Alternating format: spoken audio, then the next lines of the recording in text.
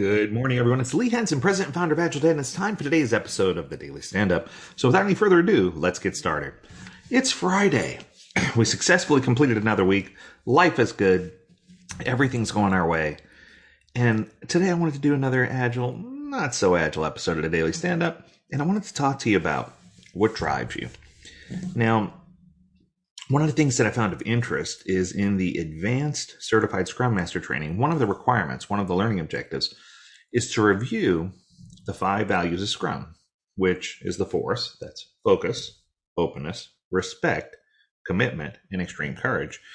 And after reviewing those, they ask you to challenge the people who are about to become advanced Scrum Masters and ask them not only how do they apply these things in the workplace, but how do they apply these things in their personal life or personal growth. And I thought a good theme for today's podcast would be, what drives you? Now, I'm going to start with a personal story. Just a couple of weeks ago, my son was on his way to work. He drove out of the neighborhood. He was having a beautiful day. It was bright. It was sunny. It was a clear visibility day. Everything was going right. He was just on his way to work, innocently doing his thing. And he's 17 years old. He's riding in a street, and a car tried to pass a whole bunch of other vehicles on the road. And it was a one-lane each way type road with a clear, you can pass here, can't pass here kind of thing going on. But what wound up happening is the car that was making the pass, apparently didn't time it correctly with oncoming traffic, and they were about to be hit in a head-on collision. So in order for them to avoid a head-on collision, they decided to make a hard brake right and swerve into a couple of cars that were on the road and literally pushed him off the road. Now, the good news is they didn't make contact with my son's vehicle. The bad news is that after my son made a correct adjustment to get off the road enough to allow this car to not be hit, the car in front of him frantically slammed on their brakes, knee-jerk reaction to the side, and pulled my son off into a tree. Now, I was concerned because at the time I was out at my Utah office. This happened here in Florida. And I received notification via text from Polk County Emergency Services that your son was involved in an accident. Polk County Sheriff's Office. It was a big deal. There was a lot going on.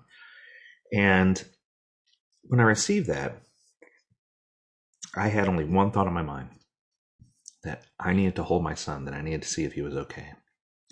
So I asked to speak with him, obviously. I tried to call and I asked to speak with him. And when I spoke with him, he was coherent, but he was saying things that didn't make a lot of sense. So anytime I asked about what happened or about the accident, and the answer was, I don't know. And it was concerning because, I thought right away he probably had a concussion, but the medical staff there said, emergency medical staff said, no, he's going to be fine. But I wanted to make sure he got checked out anyway. And they asked him what his middle name was or what day of the week it was, and he didn't know. At which point I said, I'm flying back to Florida. So I hopped on a plane and I got here as fast as I could. This probably happened at about 3 Eastern. I was in my son's bedroom to check if he was okay from Utah at 9:57 Eastern. I think my point here is that there was nothing that was going to stand in the way of me making sure that the most important thing to me, my son, was okay. And I put myself in a position where it didn't matter what it took, that I was driven, I was motivated, I had fear, I had anger, I had joy that I was going to get to see my son, I had frustration that he had to go through this. I had a lot of emotions playing at the same time. And one thing that I remember specifically was when I was on my way to the airport, I got a call from the deputy from Polk County Sheriff, and she was fantastic, by the way. And she said, Dad, he's going to be okay. I don't know that you need to come all the way out here. And I said, no, I really do. And I did. And I flew out to Florida, and even if it was just to make sure he was okay and to take care of all the insurance stuff and all this other garbage. But the one thing that my son, said when he saw me was that he was so sorry, that he realized that even though it was out of his control, that he caused a lot of inconvenience and that he totaled one of our vehicles, and he was devastated. He said, there's no way I can afford to pay you back for that. And my answer to him was, you've already paid me back through your whole life, man. Just having you be the young man that you are, and having you do the things that you do, those are the things that motivate me and drive me to keep going. And I've discovered that my wife, my kids, those are the things that make me who I am. The people that I surround myself with, my team when I'm at work. It's important for you to take yourself and envelop yourself and literally implant yourself inside of a group of people who are going to uplift you, who are going to support you, who are going to sustain you, who are going to help you, who are going to help make sure that you have all the tools you need to be successful. The good news is my son is incredibly okay, that things in life are replaceable, but people aren't, and relationships aren't. So I guess my message for this Friday is a question, and it came originally from the Scrum Alliance. So I'm going to ask you, are you personally focused on the things that are most important? Are you open and honest in your communications with your spouse, your partner, your significant other, your boyfriend, your girlfriend, your kids? Are you open and honest in your communication? Do you treat everyone with dignity and respect? Regardless of what the news says, the church says, your friend says, do you treat everyone with dignity and respect? And if not, why not, right? Are you able to take off those blinders and really just stop looking at the world as people of color or people of race or people of ethnicity or who they love or who they worship? None of that should matter. Are you able to treat everyone with dignity and respect? When you make a commitment, do you keep that commitment?